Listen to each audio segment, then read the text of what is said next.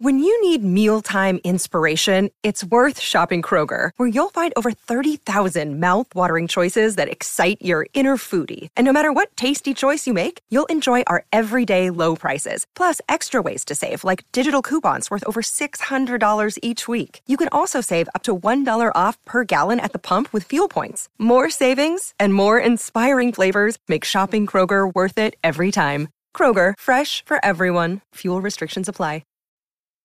Another day is here, and you're ready for it. What to wear? Check. Breakfast, lunch, and dinner? Check. Planning for what's next and how to save for it? That's where Bank of America can help. For your financial to-dos, Bank of America has experts ready to help get you closer to your goals. Get started at one of our local financial centers or 24/7 in our mobile banking app. Find a location near you at bankofamerica.com/talktous. What would you like the power to do? Mobile banking requires downloading the app and is only available for select devices. Message and data rates may apply. Bank of America N.A., member FDIC.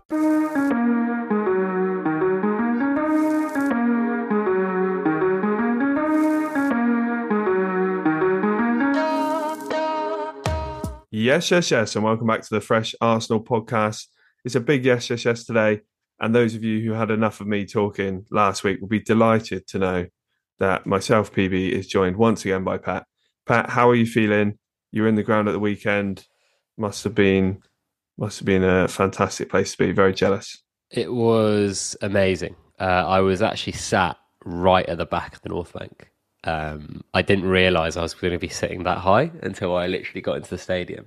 And yeah, it was actually quite good. Got to stand up the entire game, which is nice. Often you can do that, North Bank and Clock End, especially if you're like either really low or really high. And yeah, really enjoyed it. It was a great day out, and really, really glad that we got the win. I mean, I was quite nervous for it, but I was quite confident. And then as soon as we started playing, I felt more confident.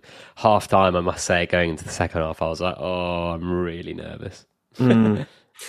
Yeah, let's start with the team news first. How did you? Because those of you who listened last week will know that is the team. I think I said I would have gone for, in that I wouldn't have been scared by what Tottenham had, and I did say, because I think there's an acceptance that Tomiyasu and Tierney are probably the better one-on-one defenders. So a lot of people would have stuck them in at fullback, considering the threat Tottenham had on the breakout wide. I said I wanted to see us play our game and take the game to them, so I would have stuck with White and Zinchenko. Obviously, it was great to see Thomas Partey back fit, and there was a couple of other question marks on some players. So probably what I would say is Arteta's favourite and fully strength squad. But were you surprised at the fullback choice at kickoff? I was surprised by the Tierney one. I mean, I have always felt that Arteta has been fair with players that have gotten runs in the side, almost to the detriment of the team to some extent. Like last season, Lacazette came in, started doing really well from January, but then he should have probably taken him out of the team maybe 2 or 3 games before. And, when Nuno Tavares came in for Tierney last season, he got the run in until he basically thought that Tierney was fit enough, but also Nuno stopped being as good as he was. So, yeah, I thought he's always been quite fair in that regard. Like, we've seen it with Ben White and Tomiyasu. Like, until Ben White puts a fit wrong, I don't think he's going to leave that starting 11. And I thought it would be the same with Tierney, to be honest with you. I thought the perfect game to kind of give Zinchenko back from injury, 45 to 60 minutes, would have been on Thursday. But clearly, maybe we've had some kind of good fortune with our good relationships with the Ukrainian FA, to be honest with you, because he must not have been that injured if he was able to kind of play 70 minutes against the North London derby, right? I think in general what you said there is correct. I think it's slightly different because of the international break. It's a bit less of a continuity feel when there's been a couple of weeks off, and the fact that, as you say, Zinchenko didn't play for his country, so it had 2 weeks to rest and recuperate, whereas Tierney did play, I think, 2 of the 3 games and came off with a bit of a knock to the head. So I think Arteta's preference clearly is Zinchenko. He wants to take that front foot approach, no matter the opposition, it seems. And the fact that you have Tierney off the bench, and I think this year we've got those Europa League games, so it's not like we're it's not like Tierney is maybe thinking, when am I going to start a game again? He'll be starting Thursday, so there is that comfort. But yeah, that was maybe the only one that was slightly surprising, but very strong team out. Arsenal started the game incredibly well, which was the main thing we wanted to see. It's what I talked about last week. We've got to take the game to them, have them park in their box, and they did just that, Pat. But it seemed that the coaching staff and the manager and the players were prepared for that, and sort of set the team up to be able to take some shots from just outside the box in that opening 20 minutes or so, and were rewarded with Partey's fantastic strike. I mean, how did that look from your position in the stadium? Because it curled a lot into the top corner. Yeah, I was sat obviously right behind it, and it obviously, when you're sitting that far away from the action, in terms of that was at the clock end, it was at the North Bank. It seemed a lot closer. Like, it felt like he was kind of at the edge of the area. Only when seeing the replays, you see he's about kind of 5 yards off the edge. It's a really good strike. I did instantly think it was a keeper mistake. I was like, oh wow, like it didn't even look like it was going that quickly, and it's gone your near post. I think I've got a bit more sympathy since I've seen it again for Lloris, who I really don't rate, by the way. I think I don't know why Spurs have not looked to get beyond him for the last couple of seasons. I think he stops the way they build up as well. You could see that in the, whenever the ball's at his feet, doesn't look comfortable at all. And I think it'll probably be his last tournament for France as well, this World Cup, because Mike Maignan looks pretty good. It was a really good strike. I think really good patient build up. I think up until that point, I wouldn't say we'd been frustrated, but we were just kind of like prodding. And it did really feel like a Man City Spurs game. But yeah, that kind of broke the seal. And actually the 10 minutes after that, up until the penalty, which I'm sure we'll talk about, I felt we could have really, really stepped on the gas. But they did a few things to kind of get back into the game. And yeah, that goal was really good. I think it comes from basically, and I said this before the game, that without Ben Davis, that kind of Lenglet, Perisic left side and the Romero, Emerson right side were really going to be worked hard by our wingers. And it was basically Martinelli against those two on his own, because Zinchenko doesn't overlap. Sometimes Xhaka goes into that fifth lane and Jesus gets into the third or fourth. But really, it was just him on his own. But with Saka, he did have that kind of Ben White overlap. He had Odegaard underlapping. But really, he was basically 2 or 3v1 a lot of the game. And I think teams are kind of like, well, you can't stop him on his own. I think you saw West Ham come to the Emirates last season, where they had basically Rice sat in front of Cresswell trying to stop him.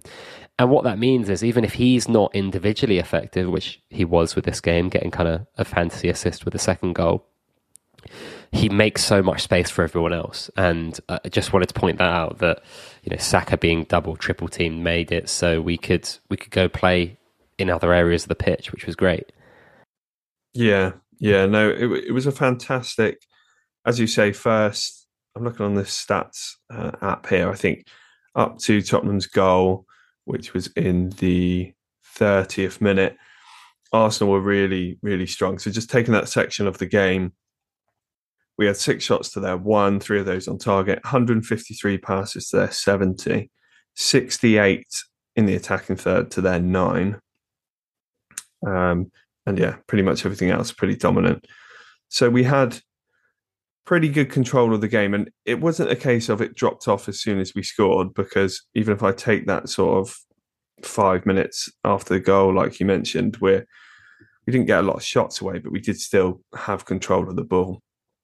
It all changes then when Tottenham get some joy from a counter-attack. Few mistakes in there. Not sure if you've seen it back, Pat, but Xhaka, who had an excellent game, we'll get to him later, has a bit of a scuffed clearance. I don't know if it's been looked at, but in the attack that leads to it, and they'll probably say it's too far back, I'm fairly convinced there was an offside about 40 seconds before this happens. Is it the Richarlison when he's running in on goal? Yeah, because maybe. I actually don't think he's offside there. Is he not?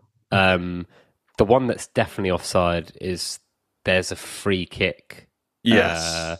There's a free double kick, offside. A double offside. The free kick is like marginally offside, and then he like kicks it in front to Richarlison, who's offside. I think it's Dyer who kicks it in front. What annoys me is Match of the Day sort of showed that as a big chance for Tottenham in the highlights, and it's on all the highlight packages. If you see Sky Sports and BT Sports highlights, and it's like they don't even talk about it being offside when it's very clearly would have been given, which is annoying. Bit of a Klopp moment for me there, moaning it and not putting the flag up. But yeah, back to the goal.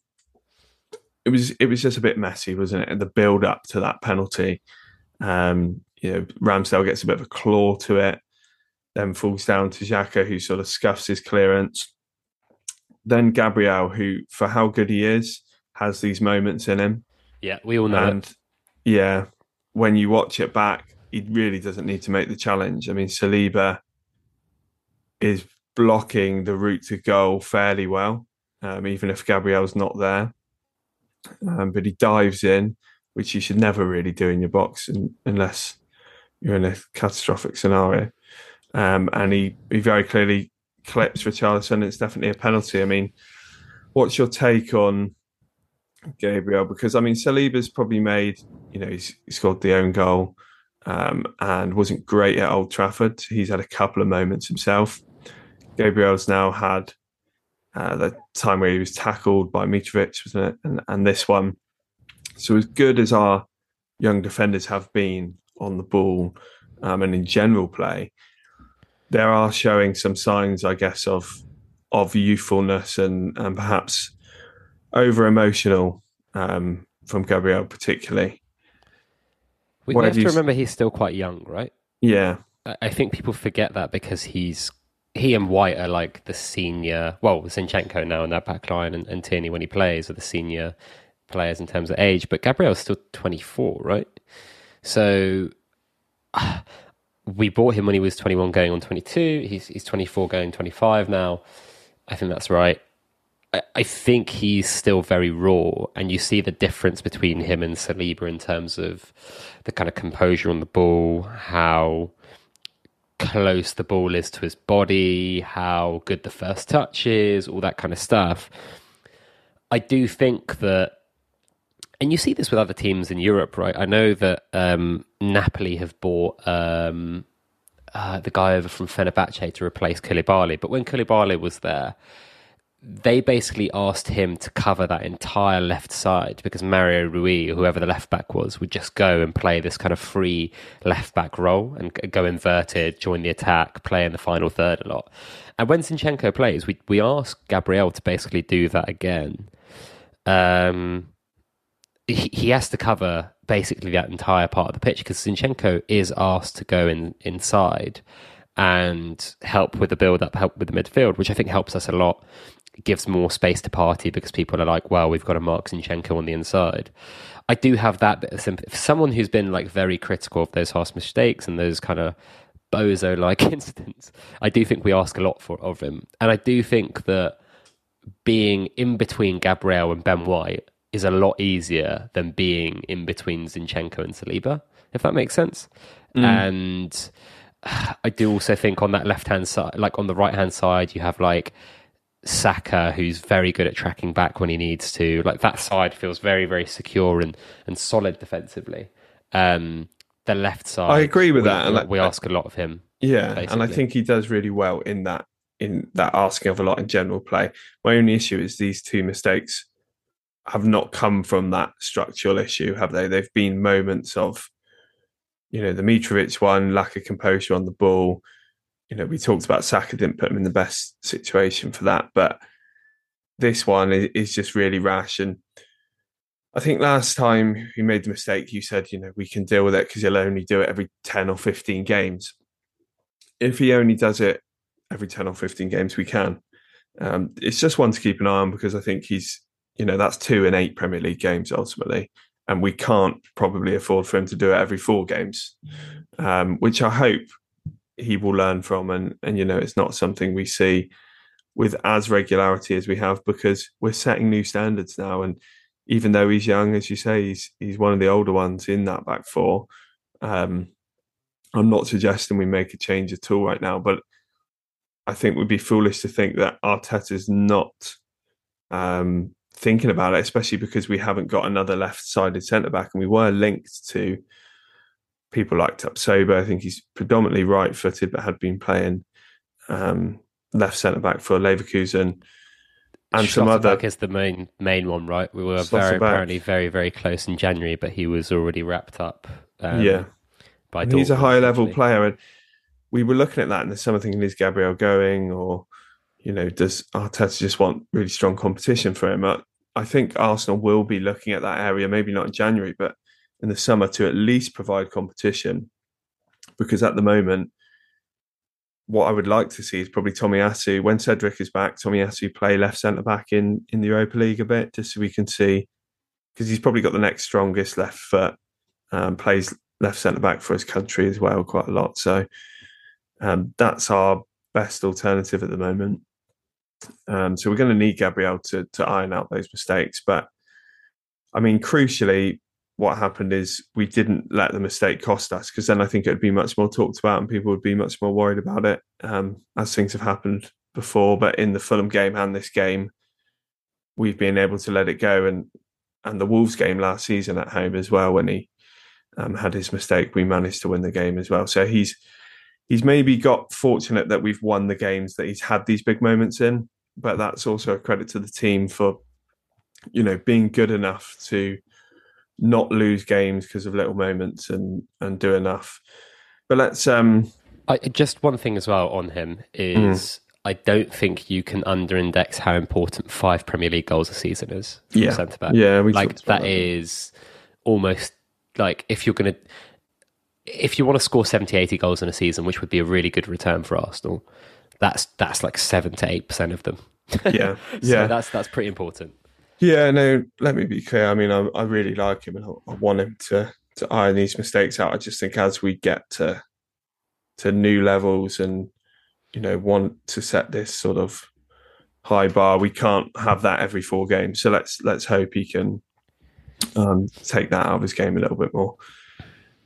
Just on the penalty, I mean, I knew Kane was going down the middle, because when you look at Ramsdale, there's no way Ramsdale's staying down the middle, is there? And he's not big enough framed to stick his foot out and stop the ball down the middle. So I don't blame any penalty taker for just rolling it down the middle of the net. Do any goalkeepers stay down the middle, though?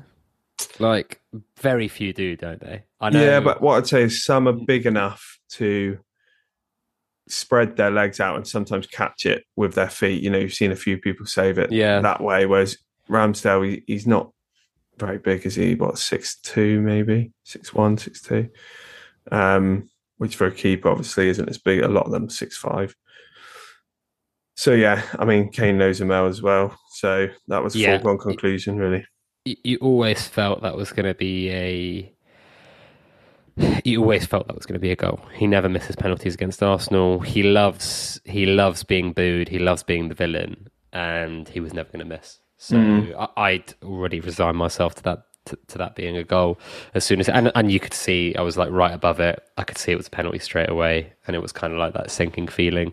And then I guess Spurs basically took that momentum and carried it through for the next, I'd say 15 minutes, because I think the last 5 minutes of the game at the first half Arsenal were better. But were you worried during that period? Yeah, this was the 30th minute, so next 10 so minutes. Yeah, I mean, watching it live, I was worried, and I think the team got a little bit rattled, because it was like, they'd seen Tottenham have none of the game and managed to get a goal out of it, and suddenly that puts doubts in your minds, doesn't it, as players and as fans. Looking back at the statistics for that 15-minute period, I mean, they only had one shot, and I think that will be the one that was offside. Was that after the goal or before the goal? That was before the goal. Oh, okay. That was before the goal. So that won't count. So they had one shot to our 3. They had similar amount of completed passes, but in attacking third, we were 31-10 for that period. So they didn't, and I know that's not what they ever aim for. And I know there were moments we all felt nervy, but you're very rarely going to have 90 minutes. Even Man City in games against Spurs aren't going to have 90 minutes of complete pressure. I mean, even when Man City beat United 6-3 yesterday, they conceded 3 goals, and United had moments where they were a little bit threatening. So I think they were always going to have this. It was crucial that we didn't concede again before half-time, and even more crucial that we started that second half the way we'd started the first. I don't know, how did it feel in the ground at half-time once Tottenham had that goal and then a little bit of pressure back on us? I mean, like most of the concessions at the Emirates this season, there's been quite a lot of kind of a come on boys, like get back out there. I did look at the players and they did look quite gutted. They looked like a bit like, we've played really well for 30 minutes and it's 1-1. So I was a bit like, are they gonna, is this mentally going to be really taxing for them? And the next 10 minutes, Spurs did look quite dangerous. Well, actually, maybe they didn't look dangerous. I think they just had a bit more of the ball. And in the ground, it did feel a bit more nervy. But the last 5 minutes of that first half, they did feel like they got a bit more of the momentum back. I haven't watched the first half back. I've only watched the second half back. But it felt like the first half, a lot happened. Like there was a lot of football played. In the second half, apart from the big moments, the second half was actually quite disjointed. What with the goals, the red card, the like 7-8 substitutes, there wasn't as much happening basically after the 60th minute. Whereas I felt in the first half, there was kind of a mini game in every 10-minute period. But yeah, the last 5 minutes of that first half, we kind of regained control, and I guess it kind of carried and spilled over into the second half, didn't it, Ollie? Yeah, I think the second half fell into place quite nicely. And saying to you off air, I watched the first half and then I play myself on Saturday, so was off to my own game, listening on the radio, following on my phone once at my game, and it was the perfect sort of rally of events to happen when you're not watching, to ease your nerves a bit, because heading off to the game when we went 1-0 up, I thought, we might go 2 or 3-0 up before I leave and I can relax a bit. When I head off at 1-0 and Tottenham have come back into the game, I was definitely very nervous man, because I hate not being able to see it and listening to other commentary or just watching things on my phone. So, Jesus' goal fairly quickly was brilliant, and we'll talk about that more in a minute. The red card follows fairly soon after, doesn't it? And then like another 5 minutes later, we score a third. So within that first 15, 20 minutes of the second half, you feel the game is wrapped up. And I think I watched the second half back last night just so I could have sort of seen all the details.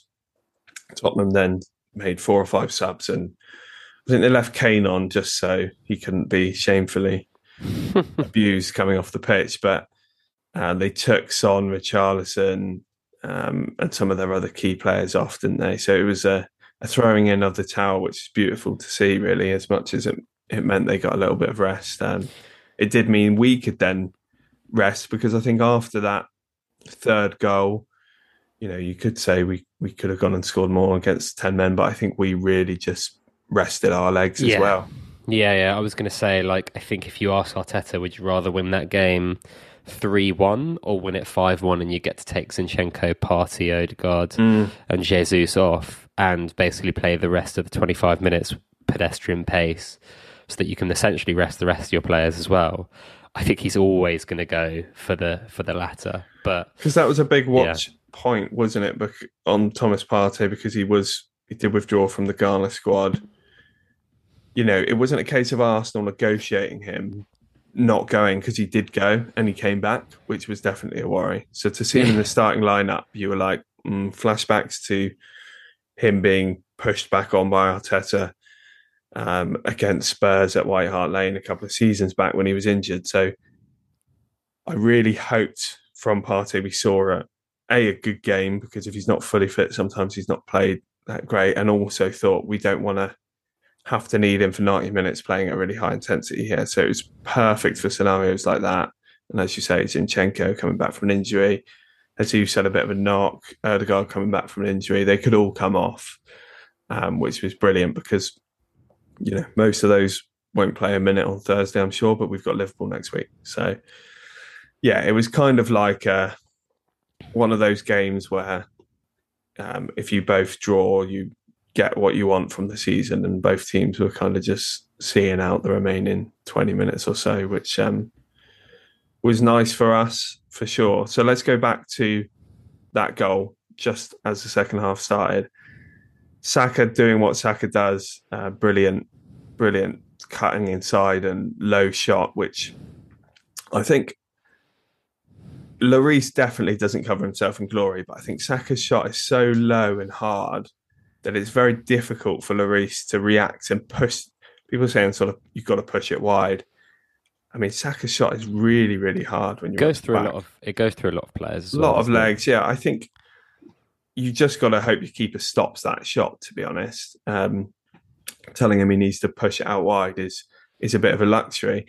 What happens then is Romero sort of, I don't think he tries to pass it back, or he sort of knocks it back. Trying to do, actually. Yeah, and Jesus, this is where you just see the reward for being a nuisance.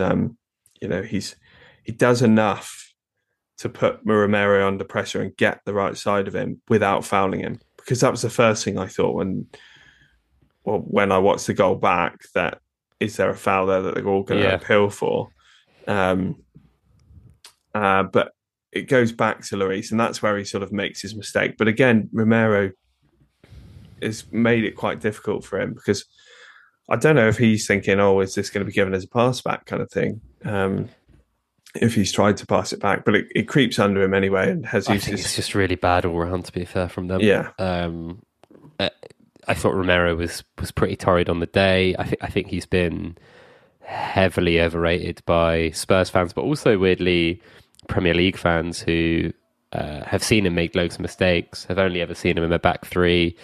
And, on another day, it was like him and Dyer could have given away a penalty as well on Jesus that wasn't even looked at, which was I thought the officiating. Yeah, even watching that back on BT Sport, they didn't show a replay ever. It's mental. Yeah, there was a few no VAR check on the offside that led up to the penalty. No VAR check or no replay for the kind of free kick chance that was offside by 2 yards. There was no replay of that penalty shot where he does clip it. It's probably a penalty. And I know they're trying to make that bar higher, but Eric Dyer turns his back, leaves his foot in. As a defender, you kind of have to be punished for that. I know we've talked about the kind of refs hate Arsenal and kind of the narrative, but the fact that the North London derby last season was put to basically one of the last 3 games of the season for TV reasons, and the fact that Son gets that penalty, Holding gets that red card, part of me is just why are they trying to make this something it wasn't? This was just a clear bulldozing by Arsenal that could have been even worse. But we won't talk too much about that. In terms of quickly the red card before the third goal, it was really far away from me. But when I did go on Twitter, as soon as I got some connection in the ground, everyone was kind of yeah, that's nasty type of thing. And watching it back in real time, it looks terrible, to be honest with you, just because he's nowhere near the ball. And I get tactical fouls, but if you're going to tactical foul someone, you can't do it with your studs. That's really weird. And I think it definitely is one of those that I think if he gives the yellow, VAR doesn't overturn it. And again, if he gives a red, I don't think VAR can overturn it, because what are they going to say to him? Go on, Anthony, go to the screen, because all he's done is, raked his studs down his Achilles. Hello, it is Ryan, and we could all use an extra bright spot in our day, couldn't we? Just to make up for things like sitting in traffic, doing the dishes, counting your steps, all the mundane stuff. That is why I'm such a big fan of Chumba Casino. Chumba Casino has all your favorite social casino-style games that you can play for free anytime, anywhere, with daily bonuses. That should brighten your day a little. Actually, a lot. So sign up now at ChumbaCasino.com. That's ChumbaCasino.com. No purchase necessary. VGW Group. Void where prohibited by law. See terms and conditions. 18+. Yeah, and I think he's so far away from the ball. You know, if the ball's right on his foot and he catches his foot there, I think he would get a yellow because he's fairly close to the ball and not too high, as much as it's a bad challenge still. But I think the fact that the ball was some distance away from it just makes it look very intentional and like he's trying to hurt him. Who was it that Aubameyang got sent off against that time? Yeah, Palace. Yeah, I think it was kind of similar to that. Yeah, I watched that back though. The ball was definitely closer on Aubameyang. So I think this is worse. Maybe Aubameyang went in with a bit more force, so there was a bit more from the crowd that day. But just to show you that the agenda against Granit Xhaka is still very much real, I had the unfortunate pleasure of listening to this moment on TalkSport, and this is how it went, because obviously this is why I don't like listening to the games, because you can't make your own opinion. You're dependent on what the pundits are telling you, and they were just having a conversation essentially, you know, like they sometimes do when the ball's in the middle of the pitch. And then they said, Emerson Royals tripped Martinelli, and then I think Xhaka reacts really badly because he's right next to it. And they start going on a rant about Xhaka. Why is he reacting like that? He doesn't need to. He should get himself in trouble for this. Why is he going so mad? It's just a trip. It's just a free kick. And then they go, oh, it's a red card. And then I'm like, to who? Because my first fear is, you've just said Xhaka's made a massive overreaction to a trip. Has they sent off Granit Xhaka for swearing at the referee or something? I don't know. And then they don't tell you who's been sent off for about 10 seconds. I'm like, what is going on? I'm trying to hear like how much the crowd is reacting, in what way to tell me. And then they eventually say, Emerson's been sent off. And then they say, oh, we've watched it back. Yeah, it's a very bad challenge. But they went on about Xhaka for a good 20 seconds and how he'd complained about this. I'm so shocked. And it was ridiculous. Terrible from TalkSport. I can't remember the commentators to call them out. But that is exactly why you don't want to be listening to the game on the radio at any point. But they can't have complaints, as you say. It's a red card. He's so far away from the ball. I would have preferred it to be a different Tottenham player getting sent off. I thought, especially when I watched it back in that second half, I thought Richarlison might fly in and get a red card as well. I thought it was Richarlison in the ground, and I was like, oh, that's nice. I mean, he was getting wound up big time by Martinelli, and he was also absolutely terrible all game. He was so. I've talked about how I quite like him, and he would have been a great signing for Arsenal, but he was truly horrible in that game. I think Martinelli took a bit of joy in sort of toying with him on a few occasions. If you see it back, Richarlison was almost playing as a right back, defending Martinelli at times, and Martinelli was having a lot of joy. So yeah, they don't seem to be great friends. They're probably competing for a place on the plane to Qatar in December, and if the Brazil manager watches games like that, then it should be helping Martinelli, but we'll see on that front. For the rest of the game then, Pat, I mean, any other noteworthy things in the stadium that maybe we missed? We said they sort of played out 20 minutes. Any players that particularly impressed you coming off the bench? Not necessarily. I thought, just to mention on Granit Xhaka's goal, I think, does that mean he's only not scored against Man City now? Because he's got a couple against Chelsea. He's got a couple he's got one against United, the one last season. He's now got one against Spurs. He scored against Liverpool, that one that went through Karius' hands that time. A man for the big occasion, even though he doesn't score many goals, which is pretty useful. So just a note on him, fantastic again.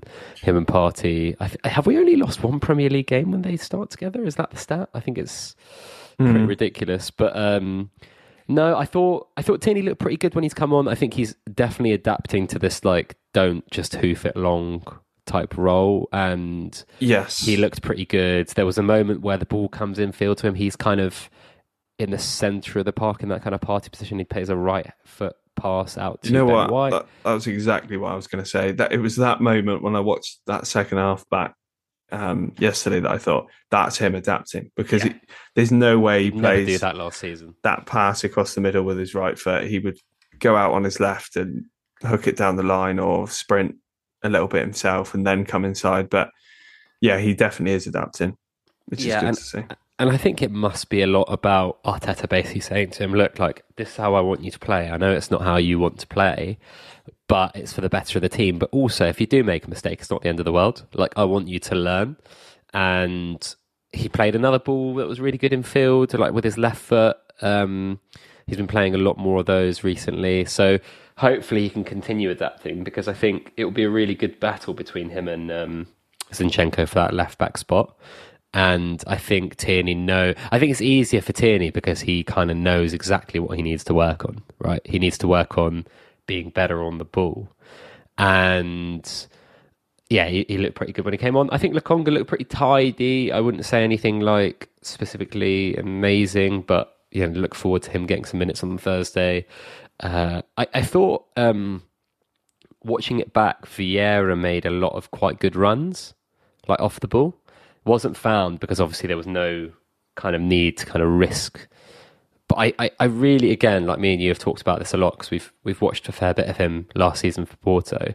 I think people are still really sleeping on him, and he's gonna be a really big part of this season.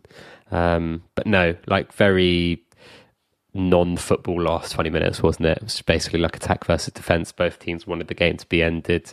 Conte didn't want any more. But it reminded me of when we beat Chelsea 3-0. When Conte won the league with Chelsea, when we went 3-0 up, he went 5 at the back, and it was just kind of giving up, and felt kind of similar to that. He knows when he's beat, and I also think that they had a lot of players that had gone all around the world to play 90 minutes for their countries, so I'm sure he was kind of like, well, let's just take him off now. But yeah, good win, very happy, and we'll take those all day long.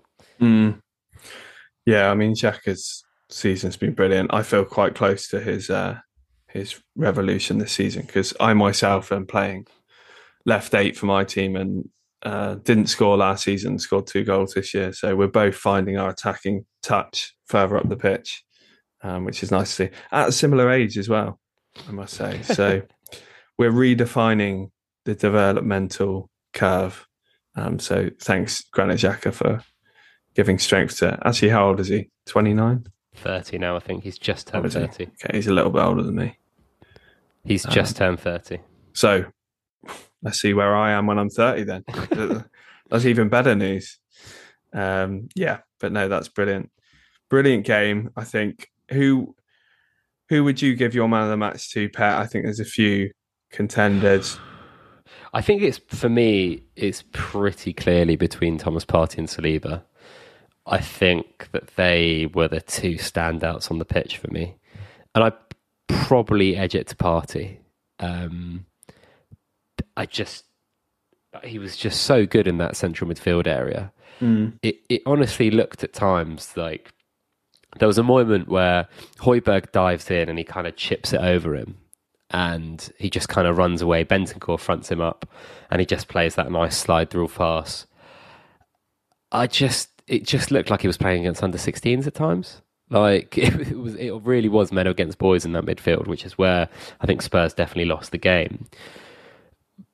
But at the same time, I was kind of like, you know what? If this guy gets injured again, it's just going to be not good in terms of how much of a downgrade it is. And again, it's no slight on Lokonga or anyone else who could play that 6, but I really think it's basically him and Rodri in that position in the world that are that good, that can dictate a midfield on their own, that can cut out counter-attacks on their own. It's such a unique and tough position to play. And to do it at the level that he did and get a goal, I think you've got to edge it. But Saliba very close, and he thought he was just ridiculous. That nutmeg as well was right under me, and I was just like screaming because it was so good. It was so good to watch. Yeah, I mean, I can't argue with both of those. I think it was big for Saliba to have that, play with that arrogance and confidence, have that game, because he did have a slight wobble against United amongst other players. So he would have wanted a big game, against one of the other big sort of top 6, top 8 teams to go that well, and it was a brilliant day for him. I think pretty much everyone's played pretty well. I think Ben White is worth a shout as well at right back, because he's making himself quite hard to displace, because I think most of us would have been very ready for Tomiyasu to come back in. If you think how reliant we were on him last season and how upset we were every time there was a setback, because White was having to obviously play in the middle. We didn't have Saliba, and the alternative was Cedric, Chambers, or Maitland-Niles for so long. And now we've got White sort of making himself undroppable, playing really, really well. It's just brilliant to see some options. And yeah, it's competition for places, and we're going to see it on Thursday. I mean, I think it works out that one of our centre midfielders has got to play on Thursday, because we're so short in that position. How would you sort of line up for that game, Pep? Would you keep Xhaka or Ødegaard in? I'd probably be keeping Xhaka, to be honest with you. I know we're asking a lot of him, but he just seems like he could play all day, right? So I think it is going to be him. Yeah, I mean, I tweeted I would try and play Ødegaard and Vieira in front of Lokonga, just because I think, say Xhaka did get an injury, and I know he's really durable, but if Ødegaard goes, you got Vieira, who I think there is a drop off, even though Ødegaard's not been brilliant in this game or in some other games recently. But if Xhaka goes, I mean, suddenly, what do? You're starting Lokonga there, and then what do you do with Partey on 70 minutes? Or if Partey gets injured, I think you've suddenly got a big issue. So, yeah, unfortunately, we've got to risk one of them. And I think maybe let Ødegaard and Vieira build up some confidence and play together, especially in this home game. And then maybe you play Xhaka in the away game next week. There's going to have to be a bit of that sort of sharing minutes, I think, between the Europa League group stage. But I'm sure they've already got a plan worked out on how they're going to do that. So we'll leave it to the professionals with all the data on people in the red zone, etc. Just to touch on the game on Sunday then, which, I mean, is particularly significant again, because this is probably a game, I mean, at home, I fancy us to try and beat anyone anyway, but it would be one of the games where traditionally, if we lose but play quite well, we'd just move on from it because it's Liverpool. But Liverpool this season have only won 2 from their 7 Premier League games. Yeah. I mean, equally, they've only lost 1, but they've drawn 4. They look really weak defensively at the weekend. They conceded 3. They've actually scored 18. Did they beat someone? They beat Bournemouth 9-0, didn't they? Bournemouth 9-0, didn't they? Yeah. So half their goals have come in one game. So if you take that out, they've scored 9, conceded 9. Quite confident they're not going to score 9 goals against us, at least. No. What I will say about this game, how many other teams do you think have better matchups for Arsenal in terms of attackers versus defenders than this game? I just feel that, and I was saying this to a mate earlier this morning, I was like, Martinelli against Trent, I wouldn't actually be shocked if he tries to play Joe Gomez there. And Henderson's looked very ropey in midfield. That midfield's basically been non-existent. Fabinho's been really bad this season and bits of last season as well.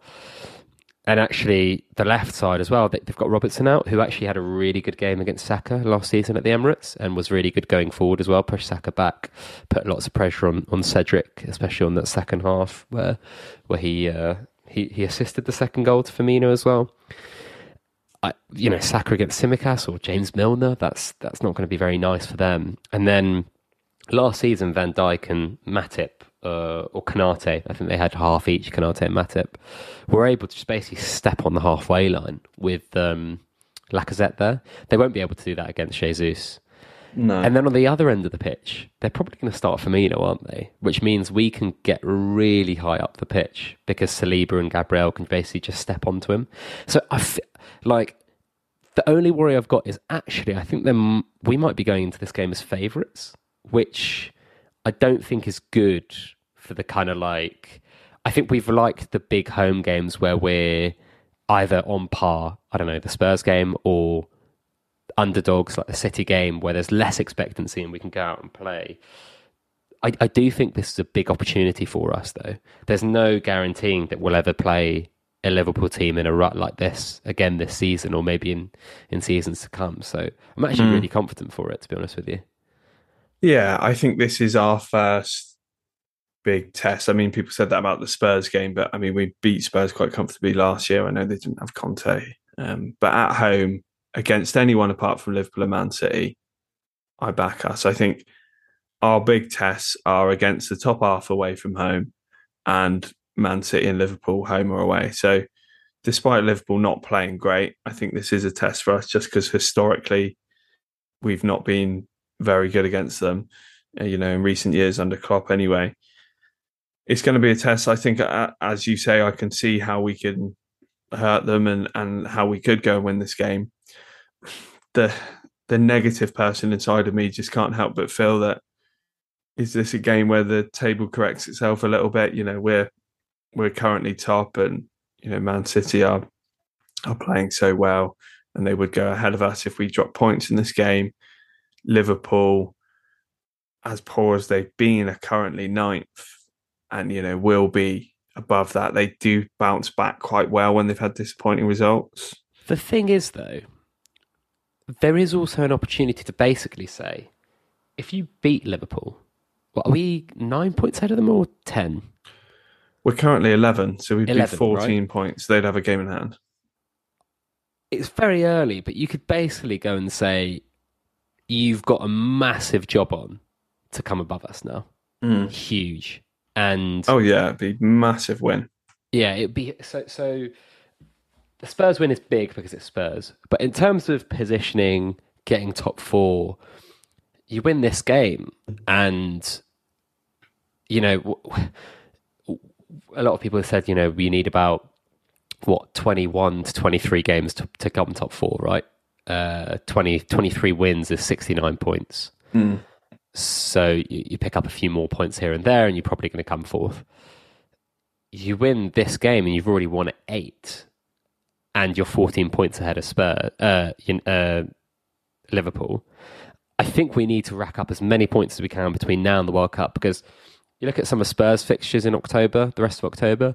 You look at United's. I think they've got Spurs and Chelsea in their next 5, and they've got Everton away, which won't be easier this season, as they're the best defensive team in the league apparently so far this year.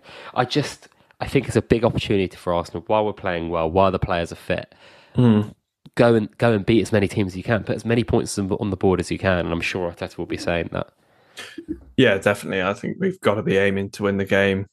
As you said earlier, best time to probably play Liverpool, even though there is that bounce back factor. They're just not right at the moment, and they won't get completely right in one game. They might play with a bit more passion and intensity against us because they know they can't afford to create that 14-point gap. I mean, they'll know the title's over for them this season, but they'll be now thinking about top 4 and looking at teams like us and not wanting that gap to come out. But I think, we need to, particularly because the City game's been postponed and we've played Spurs, Liverpool at home, we've got all these teams to play away from home in the second half of the season. As difficult and as congested as it's going to be up until the World Cup, I think we need to be clear of most, if not all, of our top 4 rivals, apart from Man City at the end of this period, because, we've got really congested 6 weeks, but as you said there, our rivals have got some tough runs and they've got Champions League games, a lot of them in between these games as well. So I think there's an opportunity. When you look at the fixtures, it's more a case of how many there are rather than particularly difficulty, I think, at the moment. Yeah. You look at Liverpool at home, you fancy us. Southampton away, you'd fancy us. Nottingham Forest at home, of course. Chelsea away, I mean, they might have warmed up to Potter then, but so far in the first couple of games, Champions League and Palace haven't looked amazing. Obviously, it would be a tough game, but we've got quite a good record at Stamford Bridge as well. Wolves away, probably going to have a new manager by then, so we'll see what we're facing. But obviously, have been really poor this season. And then that's it in terms of league until the World Cup. so suddenly we were.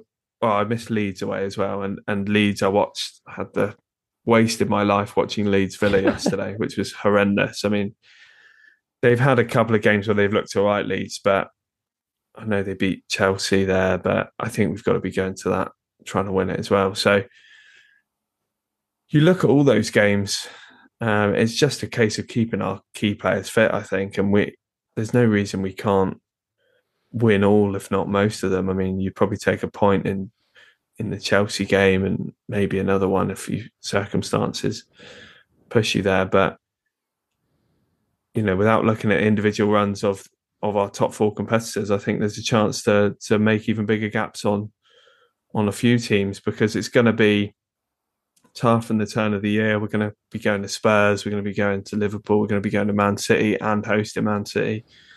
We're going to be going away to teams like, West Ham and some other tough fixtures, I think, on the turn of the year. So I think we have had, I know the average position things have come out and we've played harder teams than some of our rivals, apparently. But I think we've had nice home games so far and nice away games. So we've got to just maximise on that. And then in January, you've got the opportunity to bolster your squad. I mean, if we're sat 2 points behind Man City and well in the top four, I'm sure the club will go and get that midfielder they want in January and push the boat out a bit and really consolidate this season, because we'd be foolish not to. Yeah, I think it's a big opportunity, and I really do fancy us next Sunday. I really do. I feel that Liverpool have just drawn 3-3 after going 3-2 up, after being 2-0 down. The emotional, exertions there. Then they got to play Rangers midweek, which is, they're going to have to play a big, strong team there, because they can't afford to rotate, because they lost one of the Champions League games so far. They need to win that. We can rotate heavily on Thursday, and kind of emotionally, we can kind of see that as a bit more of a luxury, that game, a little bit less intense. I know we want to get there in terms of the Champions League, but it feels nice to have this kind of game in between these two really emotional ones. And then,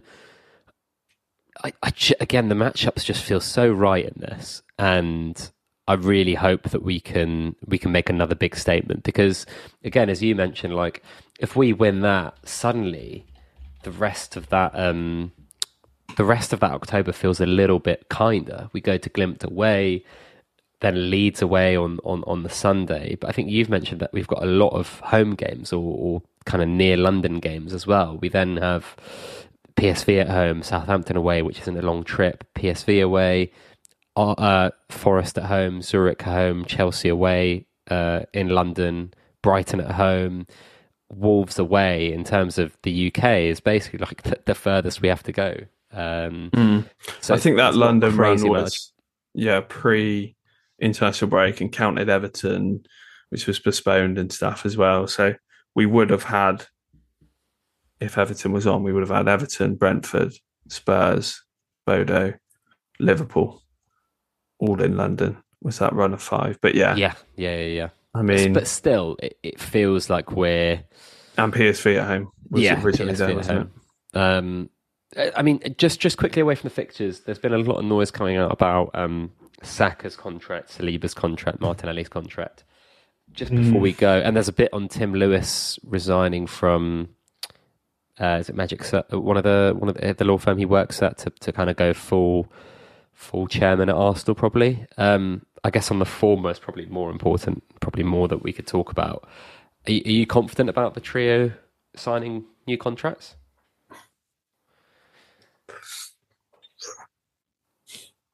I just hope at least one of them gets done soon, because I just think with the longer they're playing well, they're playing Saliba's song at kickoff and at full time. For goodness sake, he's becoming a bit of a cult hero already.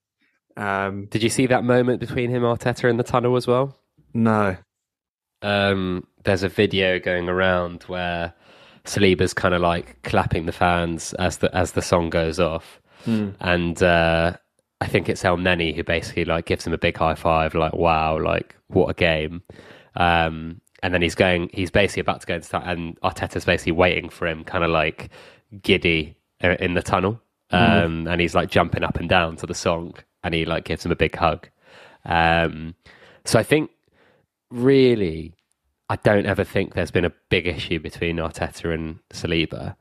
I think maybe what the issue is now is between the club and his representatives. Like, agents are the type of... Like, I think Saliba's probably gotten over the loan stuff, right? I think I think we've seen a difference in his happiness as well since absolutely the pre-season, where, you know, there was a lot of analysis on he's not smiling in any of the training photos. But there was a little bit of truth to that. I mean, every time we saw him, Arsenal reeled him out for an interview, didn't they, in pre-season? And, you know, he was nice, but he clearly wasn't. But also maybe like he wasn't certain that he was going to be part of the first team. No, like, and that's what I mean. I think there's definitely been a change there, because now he celebrates, and he celebrates all the goals massively. You know, he almost does a big celebration to the crowd by himself, doesn't he, for all the goals, and then joins with the team, which is great to see that passion, because as much as football is money driven, there is a bit of that. You know, Arsenal got a lot of history with French players, and, you know, he did love the club, was really excited about joining us. So I think from the player's perspective, he'll feel happy and will be saying to his agent, I'm happy to extend here. Just get me the right deal. I think, it's, in all reality, it's obvious that this player probably goes to a Madrid or a PSG at some stage in his career. If we can just get one more contract out of him. Yeah, get him on a big contract, get, you know, good amount of years, help him take us back to the top tier of football, and then get a huge amount of money.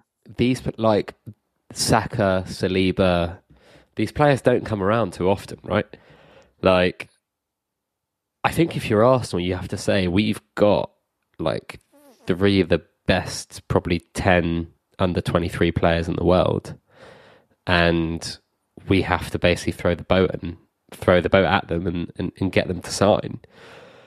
With Lucky Land Slots, you can get lucky just about anywhere. Dearly beloved, we are gathered here today to... Has anyone seen the bride and groom?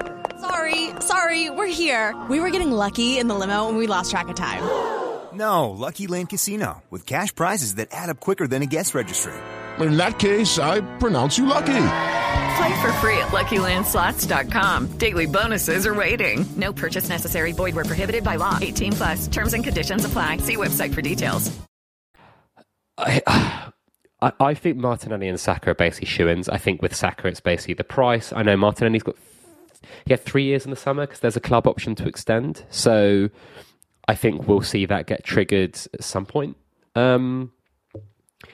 Yeah, I mean, we've talked about how Saliba, it's very much like, well, a year left if PSG came in and were like, well, here's 65 million quid and he wants to go back to France, blah, blah, blah. Like, it's tough. I mean, Madrid are rumoured they bought Rudiger in the summer on a big contract. They've got him, Militao and Alaba, and they've still got Nacho there.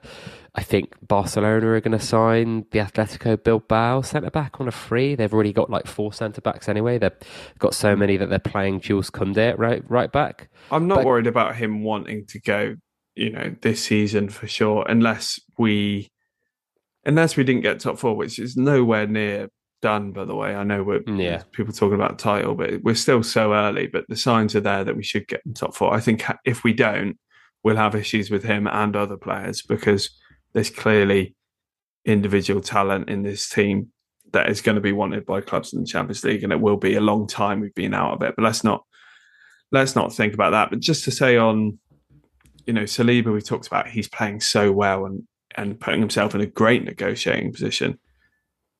Saka, I think, has had really good games in most of the games. So don't take this in a different way. But the fact that he's not been scoring much, could we take that as a, you know, if we're saying Saliba's playing really well, putting himself in a great position, could this, because I think last year Saka was clearly our best player, run away, and everyone was saying give him what he wants kind of thing.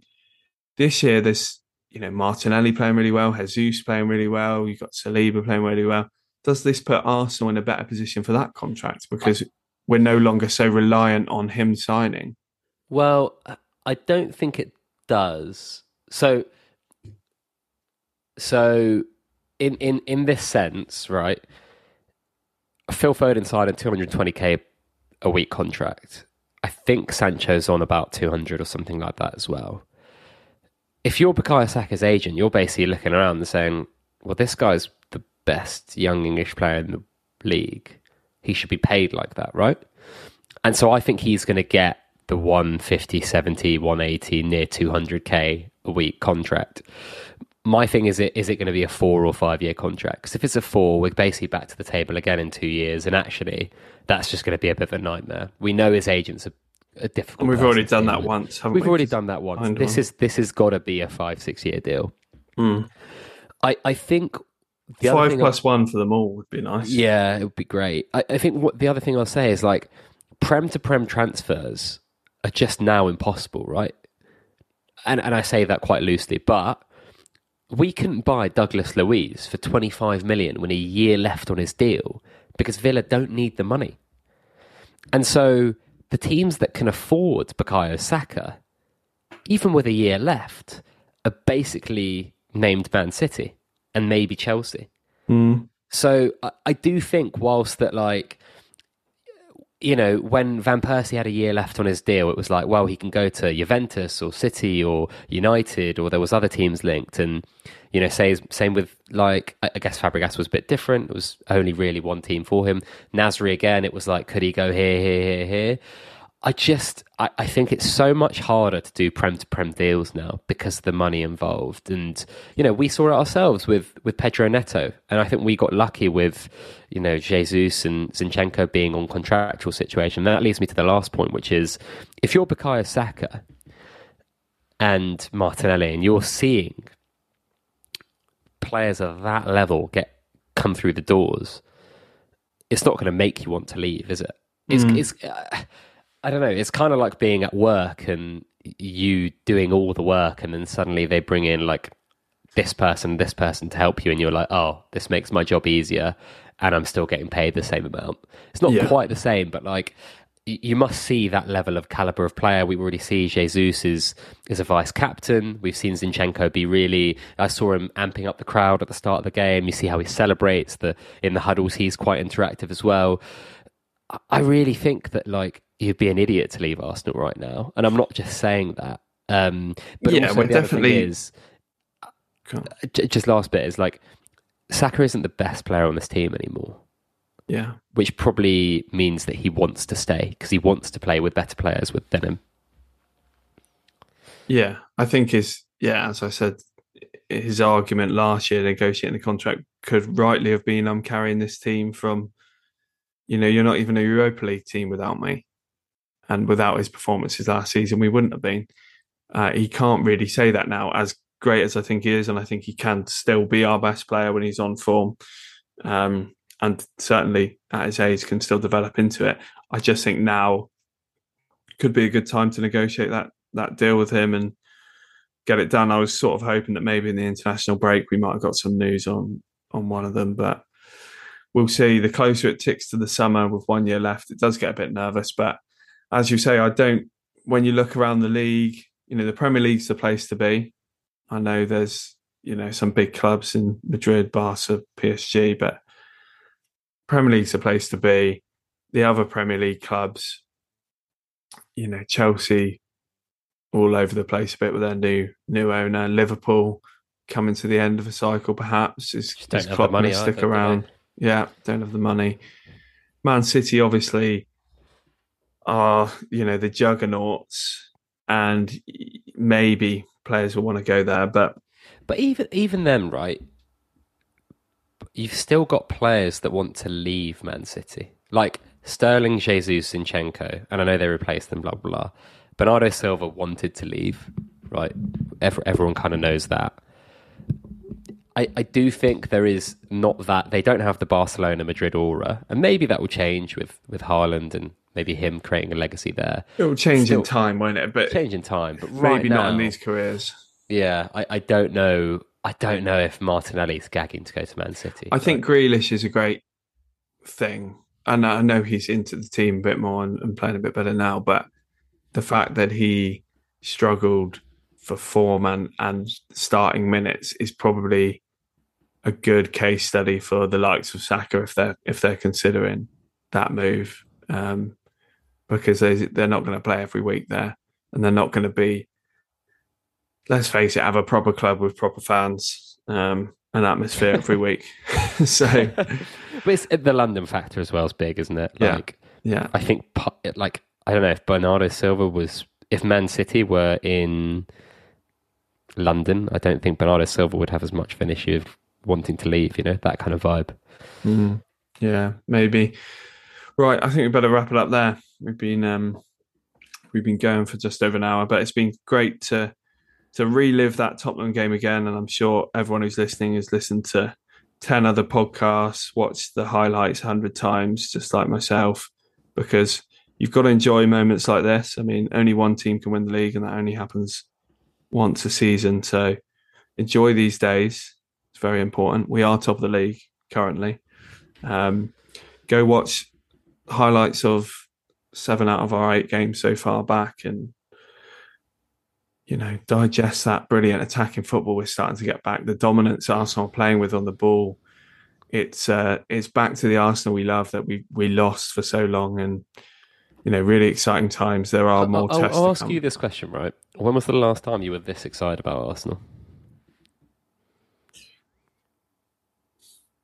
I can't really remember. I'd say maybe when Welbeck scored against Leicester at home.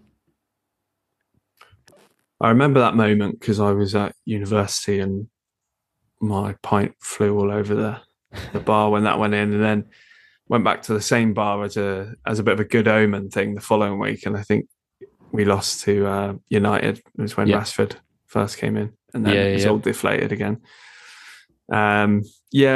Probably that moment where I thought we might win the league. But even then, were we playing? I watched that Tottenham game. I left for my game at half-time, and I just thought, as much as I really want the points, I would hate to be a Tottenham fan, even if they beat us today. Because it's just, I hate watching us when the other team have the ball. When Tottenham had a bit more of the ball in that last 10 minutes of the first half, I was like, oh, I hate this. I hate that we've lost control. And I hate the games where we do lose control. I can't imagine watching games where you're just parked in your back four and you have the ball sort of 20-30% of the time, just in transition. It's just, football's got to be about, as I say, only one team can win the league this season. You've got to enjoy the football you're watching. And I certainly am. Pretty much every game, the United game, a lot of that game I enjoyed as well. There were moments we weren't great, but it's just, it feels like, I guess in recent years, it had felt like a bit of a burden at times to watch Arsenal, because no matter how bad we were or how much they were frustrating me, I'm a fan and I have to watch it. Unfortunately, I'm incredibly tied to this club, and at times had to put myself through some really bad spells to watch it and digest all of that. And now it feels like, Arsenal playing, it's an exciting time. Especially when we're playing at home, I get really excited. I'll be really excited on Sunday against Liverpool. Yeah, that's going to be really good. I'm really looking forward to it. And that's nice. And that's why I'm sort of saying to people, take all of this in, because I really don't think there's any chance of the title. So, no, people who do think that, just basically, unless Haaland breaks his leg, and even then, they'll probably still get nearly 90 points. Yeah. Yeah. Just enjoy game by game, and we might not win every single game, but enjoy the football we're trying to play. Enjoy what we're building, and the fact that most of our team is so young as well is such an exciting aspect of this. It's not like we're really reliant on. You said, when did I last feel this way about Arsenal? Maybe prime Sanchez time, but he was approaching 30, and his contract was running down, and he eventually left United on a free. It's not the same as now, where you've got two 21-year-olds with the world at their feet in Saka and Martinelli, and even the striker through the middle is only 25, 26, and your whole back four was 23 or under. there's so much excitement because when you see the mistakes that Gabriel makes, and even though we talked about he's got to iron that out, you can say to yourself, these are young players. It's not Socrates going through the back of someone again, or Mustafi wasn't that old, but he wasn't 20, 21 like a Saliba when he made mistakes, and wasn't playing anywhere near his level. So there's just so much excitement, and you sort of forward plan and think in your head about what this team can do. And unfortunately, there's a huge amount of competition in this league. Man City have an incredible squad, spent so much money over the years, and add Haaland to that, it's just almost impossible to even bother thinking about competing with that.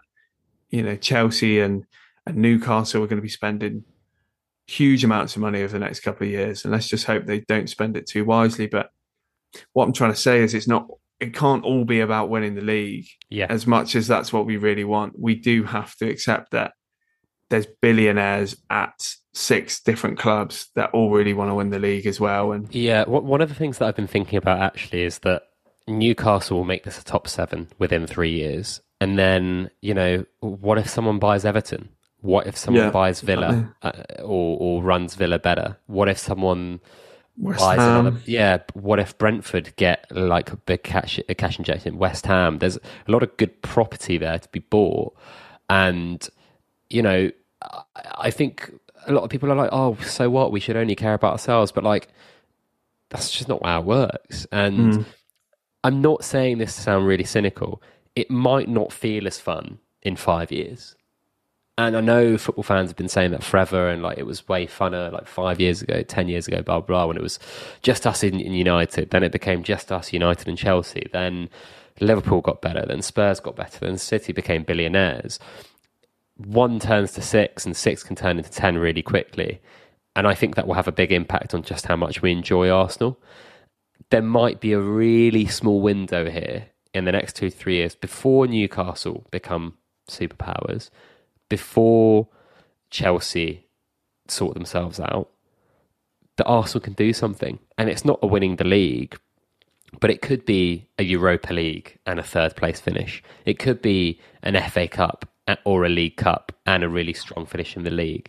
And that should be celebrated. Could be a Champions League. Man City could lose in a cup tie against anyone.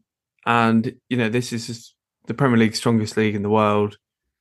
If we can make ourselves the second best team, we're there to compete, at least, or even a Champions League run. We haven't been in the Champions League for 5-6 years.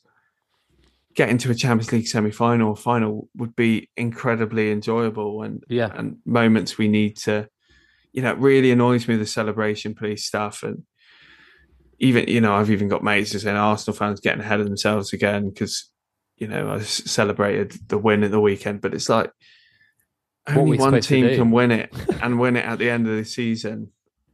You've got to win. You've got to celebrate your wins, especially in games like on Saturday against Tottenham. But you've got to enjoy each win, Life is short. Enjoy each win. Before you know it, Arteta might be at Barca, and Kroenkes have sold us to owners who want to make money, and we're selling all our players. Yeah, but unfortunately, that's not going to happen. But these things are out of our hands. And as you say, Brentford could come and get an owner. West Ham could get an owner. And we can't control these things. So enjoy what's happening right now. Yeah. And just one last thing I'd say. I know we've both said the league is never going to happen, right? But you have to put yourself in a position that if Liverpool aren't going to do it, and Spurs, the kind of unsustainable way they play, doesn't feel like they're going to do it, you got to put yourself in a position that, like, if there's an injury, if there's a crisis of confidence, which there probably won't be, if there's, Pep Guardiola announcing that he's going to leave in the summer, something crazy, crazy things have happened, right? You got to be there to take advantage of it. Like the reason the Leicester season is so fucking frustrating is because Leicester won the league and Man City had loads of injuries. Spurs were started the season really badly. we just weren't there. Chelsea had the season where they came 9th or 10th, was it? We just weren't there to pick up the pieces. Barely got any points, as good as the achievement was. Yeah, I mean, this Arsenal team wins the league. 82 or something like that? Well, I don't know how many did they even have. I feel like it was only high 70s. Yeah, high 70s, low 80s. It was really low. So you've got to put yourself in the position that if there is a slip up, we're there to take it. And look, like, I'm not getting carried away. I know that the chances are that, we're probably going to have a unprecedented level of goals scored by one particular player for Man City, and probably an unprecedented level of assists by another, who's probably the best central midfielder to ever play in the league. So, like, I'm not really, like, getting my hopes up, but we do have to, like, the message must be, if they slip up, we need to be there. That should be the aim, to be at least the second best team in the league. And I think just be the ones to push them. I mean, we've seen the value of, I think Liverpool and Man City only both got to 90 points plus 2 seasons because they were pushing each other. If Arteta can install in their minds that they're there within reach, just to keep that pace and that level of performance and, professionalism, especially with the 2 former City players, you'll probably be desperate. And I imagine they both probably do think we could go and beat the title. I would love to go and beat Man City. But if we see them as our target this year, I think that can be the positive thing to make us go and win games. And it definitely drives you on. And if we can sort of replace Liverpool in that battle, and as much as everyone's saying Liverpool will come back, I think, especially if we can go and beat them on Sunday, they probably can't be talked about in the top 2. They're very much in a top four race from that point, unless they're near perfect, which I'm sure they won't be from then. But we'll do more talking on Monday when we've seen the outcome of that game. Just looked at the odds because you said, I wonder if we're favourites. It's incredibly even. We are very, very, very slight favourites on the bookies markets, which must be the first time in a while in Liverpool game, albeit we are at home. I think Liverpool have always been favourites for many years against us in these games. So shows the confidence in this team now. Let's go out there and do it. We've got a game on Thursday at home against Bodo, heavily rotated team expected there. And then we host Liverpool at 4:30 on Sunday. We'll be back again on Monday next week. It's been a pleasure to be joined by Pet again. You can find him on Twitter at AFC Pet. I've been your host, PB. You can find me on Twitter at Ollie Price Bates. Please follow the Twitter account for this podcast at Fresh Arsenal Pod. And if you've listened all this time and haven't subscribed yet, what are you doing? Please subscribe. And if you've enjoyed it, which I presume you have if you're still listening, then please drop us a rating on what you're listening to on Apple Podcasts, etc. We'd love to get some more reviews on the podcast. It'll really help us grow and get more listeners and continue to bring you content that you care about and listen to on wonderful Monday mornings like this after brilliant weekends. So thank you very much for joining us, and we'll see you on the next one.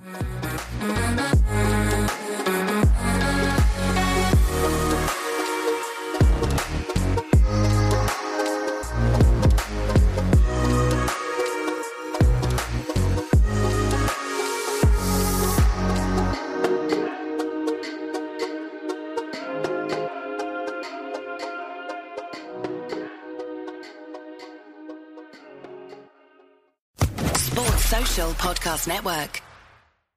With Lucky Land Slots, you can get lucky just about anywhere. Dearly beloved, we are gathered here today to... Has anyone seen the bride and groom? Sorry, we're here. We were getting lucky in the limo and we lost track of time.